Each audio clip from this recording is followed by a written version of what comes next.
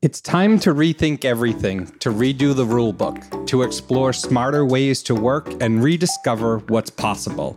It's time for a fresh take on how technology and creativity are changing the way work gets done. I'm Brian Rowley, and this is The Big Rethink. Today's episode's all about agriculture, the needs of today's farmers, the impacts of technology, and the power of storytelling. Our guest, Jon Ebert, is a communications specialist, agricultural expert, and the current manager of public and industry relations North America at John Deere. Jon, welcome to the show. I'm really excited to have you here. Yeah, thanks, Brian. And I'm really excited for our chat today as well. Yeah, so John Deere has had sort of an amazing year. I mean, at CES, you announced new products like the 8R tractor and See & Spray Ultimate software. So I have to be honest, I couldn't be more excited to sort of have a chance to talk to you today.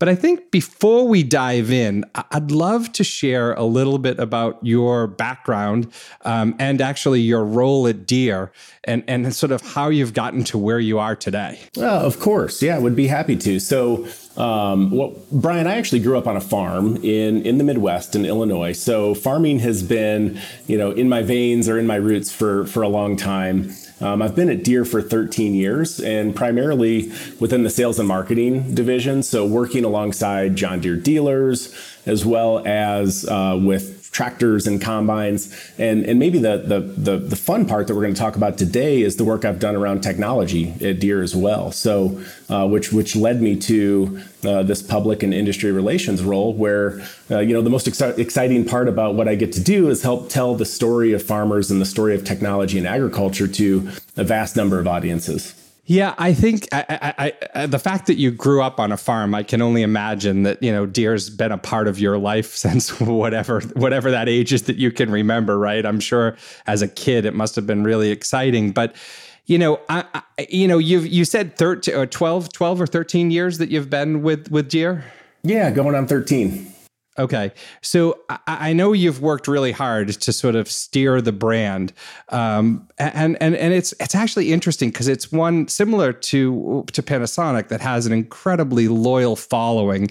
And I'm sure they've sort of followed and grown with the changes throughout the companies. I think is it 185, right? Is your longevity? I mean, that's a long time to be in business, but so help me understand. I know you're big on storytelling and sort of positioning Deere as a leader in the agricultural technology and innovation section, but talk to me a little bit about how you are using storytelling to do that. Yeah, it's really interesting, right? Because you said it, right? As a 185-year-old company, there's a perception, right, of a business that's been around that long. So we've got this historic, nostalgic part of the brand when folks think of John Deere. But then also when you think about the last 3 decades, what we've been doing in technology in making tractors drive themselves and putting cameras and sensors in them to more automate tasks on the farm, you really have this almost utopia, I would say, of how you get to present the brand to folks that may have a certain perception of it. So what we do is we step back and first and foremost think about the audience that we're trying to educate and tease out the most important part of that story, right? So, Brian, if I walk into a grocery store in rural Illinois or Iowa and you ask somebody about John Deere, you're going to get one answer. And then if you walk into a grocery store maybe in San Francisco or New York and ask them if they know about John Deere, their perception or what they know of us could be different. So we've got this intersection of agriculture and technology that many folks across the US or the globe may not exactly know how tech savvy Deere is and the great work that we're doing. So that's a story that we look at and say, how can we raise that level of awareness across multiple audiences? Well, and the part to that I find fascinating is you wouldn't expect Deere to define themselves as a technology company, right? I mean, when you look at it, and technology in the sense, and I do want to get into this a little bit because we all know Deere for the tractors and the things that it's doing. But when you talk about AI and autonomous tractors and vehicles and things like that, I'm not assuming that the bulk of our listeners would assume that that's something that has your focus. So, as we were preparing for this, I had done some research on this, and even on the autonomous tractor, when you were defining its purpose, you defined it as the purpose of feeding the world. Now, I think that just pays credits to the amazing work that you're doing around storytelling, because it does shift the narrative in regards to who you are as a company. But as we talk about that, how do you think sort of your background, I mean, you grew up, as you mentioned, on a farm. How do you think that has actually allowed or changed the way in which the Deere story is told through your eyes? Yeah, it's a great question. And I wouldn't say that just because my background is in farming that it gives a certain lens to how we tell that story. It is a team effort, right? And I just have the pleasure of getting to be a part of a public relations team that is full of bright minds and technologists and engineers and all of the different roles at the company that allow us to tell those great stories. So I have to give the credit back to the other employees at Deere that allow us to do this. And so that's kind of first and foremost. Where I think I can give a different or a perspective is my earliest memories of John Deere were on 50-year-old tractors, learning how to drive them at a very young age, right? And working with my parents and my grandparents on doing jobs on the farm. So I've got a certain appreciation for the passion that farmers have, right? A farmer is a wearer of many hats, right? They're an accountant, they're a scientist, they're a caretaker for the land. And they're not only just passionate about what they do to provide a living for their own family, but they're passionate about doing something more and bigger, right? Because one farmer feeds many people. And that is a really important purpose. And I think what's important in that is, if you look at any company, right, whether you're a small startup or a company that's been around for decades, right, you always, what's your mission statement, right? You put your mission statement together, your core values, but you said a word earlier that really sticks out, and it's purpose. And sometimes mission statements are great from a business perspective, but when you think about the purpose of what your company is doing, you have to continue to dig a level or two deeper and take that purpose and make sure that it's not only widely known and understood to inspire employees internally, but then how you connect that to those different audiences that you're trying to educate and tell that story to externally. Purpose is what really is foundational, I think, in that part of how we approach it, as well as what helps be successful in telling these stories.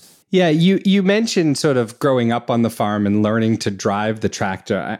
I can only imagine from, your generations that precede you, I can't even think of what they must think of autonomy as it relates to a tractor. I mean, that was kind of the big thing. As a kid growing up, my family had cranberry bogs, and I can remember getting really excited to go there to drive the equipment. But now there's autonomous vehicles that are operating farms and all of those things. I mean, the perception in the agricultural space overall on how technology has impacted it. Is it well received? Is it, help me understand sort of that shift in what the growers around the world are thinking. Are they embracing it, or are they hesitant? I'm just curious what that seems like. Yeah. So, I would say like farmers are no different than anybody else, right? There's a group that accept change. There's probably a bell curve, right, of the discussion. What's really interesting since we've launched the autonomous tractor and tillage tool at CES earlier this year is that the debate that was happening on social media was healthy debate, right, of where autonomy's place is on the farm. And that's encouraging and exciting, right? If you rewind over 20 years ago, the first time that we put auto track on a machine, and auto track is what self-drives it, right? So you can precisely do your tillage job or your planting job and not have any overlap, and it's very efficient. What happened this January is exactly what happened 20 plus years ago with auto track, where farmers would say, I don't need the tractor to drive itself. I pride myself on driving it straight every single row, back and forth, 12 hours a day, every day. And then others were like, no, this is the greatest thing ever. I can focus on other tasks and I'm not tired at the end of the day and my neck doesn't hurt. So there was healthy debate 25 years ago when we launched Auto Track. The same thing happened in January, where some are saying, I can still drive my tractor. I don't know if I need autonomy. And that debate was natural and fun. And so I would say, if I step back for a second, autonomy has its place on the farm, right? If you look at the last 20 to 30 years in precision farming, it's really been trying to do more with less, right? For 100 years, farmers have been trying to do more with more horsepower, bigger machines, wider implements. And we're at a point where labor challenges in agriculture are real, and farmers have multiple challenges and things that they're trying to manage through a certain time of the year. So take harvest, for example. If I'm trying to harvest my corn crop, I also have an operator running a grain cart to get the grain from the combine off the field to go put into a semi or truck to take it to the elevator. Meanwhile, in that narrow time of harvest season where you're racing against rain or snow to get the crop out, you also need to be fertilizing that soil and land to replenish what you've taken off of it, so that the fertilizer is there that you till into the soil so that you can have a successful crop next year. And so now the labor constraint within that time period is very high. And so to be able to have autonomy come into the farm where you can focus your attention on other more important tasks, you can also be getting twice the work done by managing an autonomous tractor from your phone. Yeah, efficiency is an interesting comment because as you look at it, you plant a crop, the crop grows and produces a certain income for the farm and the farmer. But if it's not done correctly or there's a problem, you don't get a chance to rework it until next season. So I would think the adoption and the willingness to adopt some of this technology that could help the farm be more efficient would just be sort of a no-brainer in that process. But yeah, you're exactly right. I mean, technology that has value and provides a return on investment is always adopted quickly, especially in agriculture, because you only have that one job that year to get right. And if you don't get it right, you don't get a chance to change it again until next year, right? So if you or I woke up this morning and made a pot of coffee and we messed it up, we're going to dump out the pot of coffee and make a new one. Right. If I plant my seeds too deep, or I do it when the soil's too wet and it doesn't emerge right, you have a chance now of impacting a significant amount of your yield and your return that year. And if you look over the course of a career in farming per se, you've got 40 chances to be successful or not, right? Because you get that one crop per year.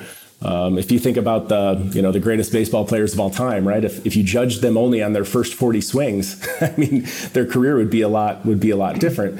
And so farmers in that moment where they're racing against time, such as Mother Nature, they really have to get it right. And that's where agriculture and technology like sensors and automation on the machine to produce better outcomes at scale, that's where it really comes in to help that farmer have peace of mind and get that job done right. You mentioned that some of this automation has been in play for 25 plus years. What are some of the challenges that you have seen in sort of telling the Deere story and sort of overcoming some of the preconceived notions of the companies and, more importantly, telling some of the stories around this technology? Now, I love answering that question, Brian, right? Because that is the fun and excitement in my job when I am with a group of people or I'm at an event or show where folks just don't really know Deere that well. That's where I just love to tell them how technology impacts them, right? It is helping produce the food, the fuel, the fiber of the world. And, it's not just that we're doing tech and innovation in agriculture, we're doing it as well and as exciting. And the projects here are, up against some of the best tech companies in the world, right? Of how incredibly challenging problems are to solve. So I really enjoy those conversations because, if you walk into a room and the folks aren't from an agricultural background or don't know Deere well, they might say, "Oh, Deere, the tractor company." And I always chuckle, right? Because farmers don't tractor. They don't just drive around in their tractor. The tractor has an implement or tool behind it that's doing a really important agronomic or science-based job. And so to talk about the fact that when that job happens, whether it's tilling up the soil, fertilizing the soil, planting those seeds, to be able to leverage artificial intelligence, computer vision, and machine learning to ensure that that agronomic job is being done precisely at scale, it's a bit mind-boggling, right? So if you just take a planter, for example, an average size planter is, say, 24 rows wide, and you can have over 200 seeds per second out of every single row unit on that planter. And it's planting those seeds at exactly the same depth, exactly the same spacing between the seed. There's mechanisms on the front that are automated to clear the path to build the trench to put the seed in. So if I gave you 10 seeds to go plant in your garden right now, Brian, and made you till up the soil, kind of clear it away, make the trench, put them in equal distances, we would have already planted many thousands and thousands of seeds at scale. And that's what's going to set the farmer up for success, that those seeds can all germinate at the same time and emerge from the soil at the same time to have a very consistent crop to care for throughout the year. Yeah, the consistency in the way in which the planting is done and all of those things I would see it would be impossible not to see the benefit of that. But let me ask you this question, because like many of us who are using AI and technology, many people come back to us and say, that's great, but it's also displacing jobs. So what is Deere's position in regards to the impacts that some of this technology has on displacing labor and some of the labor that would normally be on the farm? Yeah, it's a great question. So where your mind may initially go to the fact that it's displacing jobs, I can tell you that when I travel around the globe and in the US and in Canada and other places, a consistent theme is that finding qualified labor in agriculture is a challenge.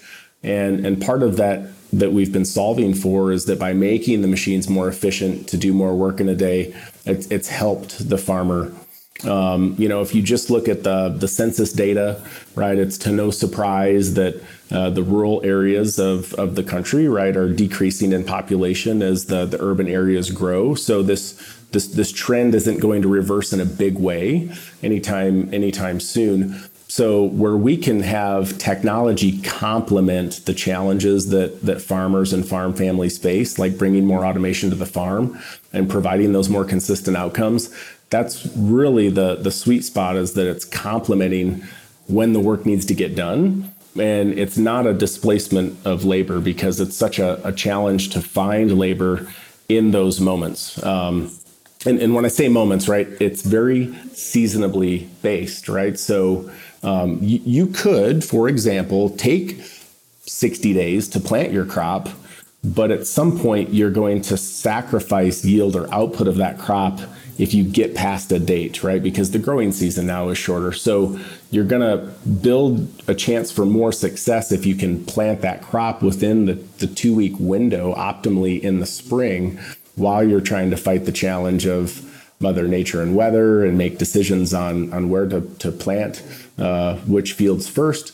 And it comes with more labor needed in those peak seasons throughout the year when you're trying to plant the crop and nurture it and harvest it.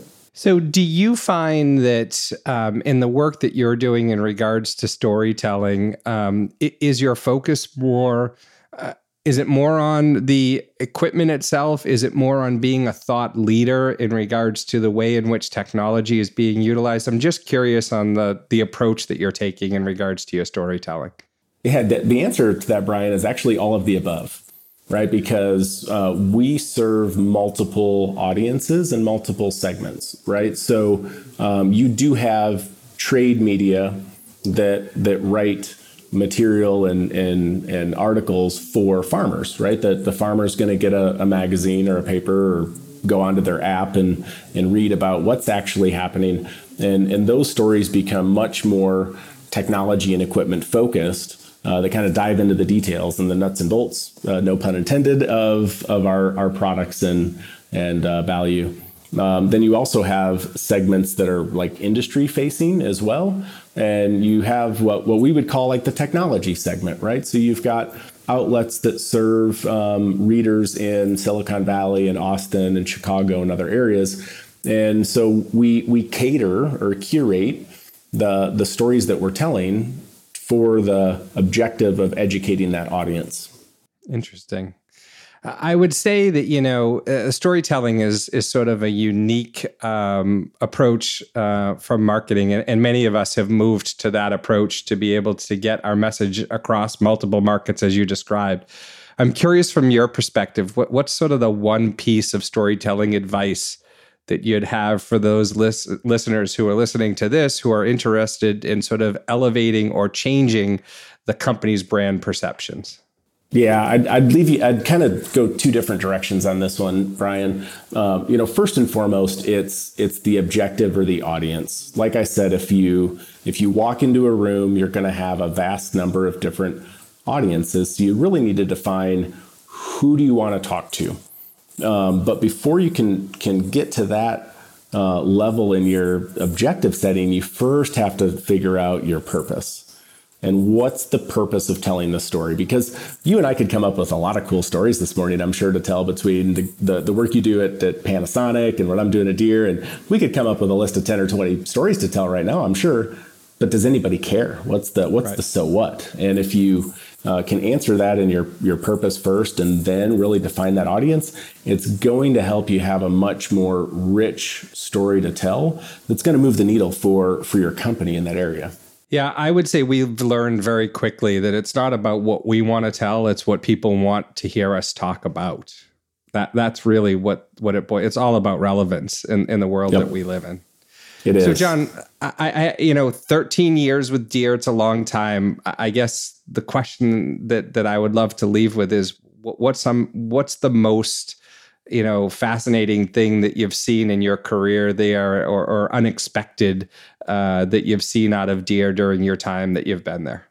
Oh gosh, that's such a hard question, Brian. I'm sincere when I say that Deere is a fun place to work.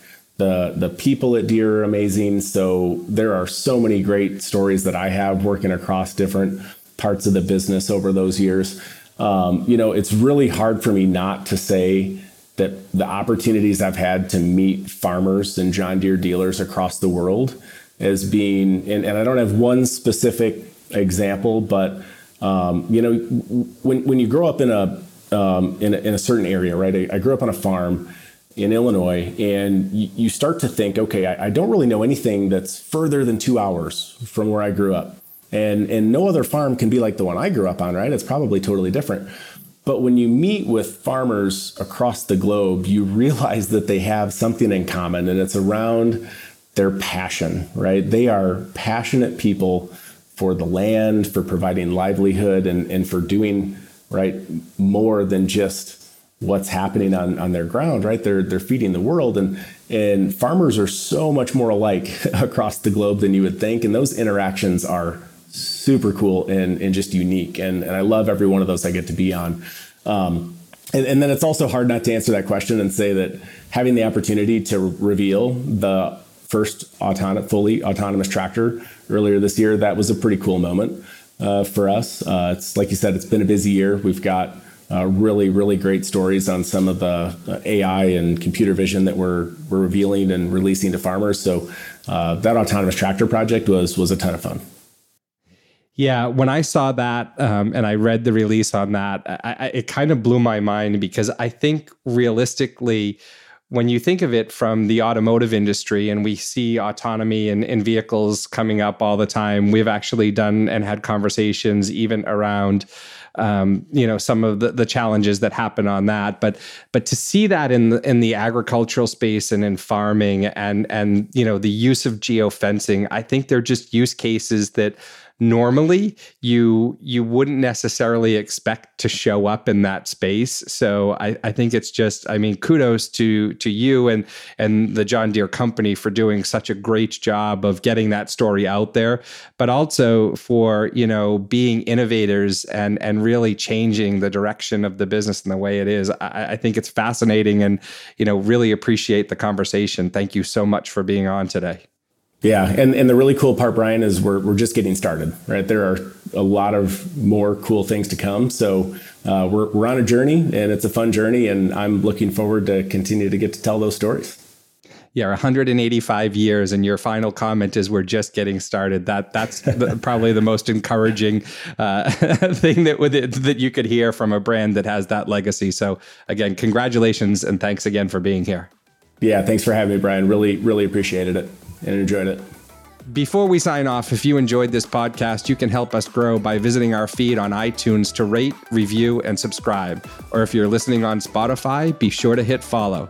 That's it for us. I'm Brian Rowley, and that was another episode of The Big Rethink.